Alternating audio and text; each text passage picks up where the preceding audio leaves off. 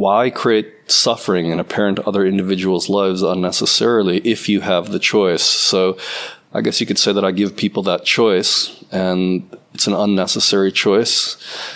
It's not a choice of improving their life. It's a choice of allowing their presently appearing vehicle of God to be more or less transparent and expressive of that which is always the case anyways, but to allow it to come through more completely, and that fullness is felt by others.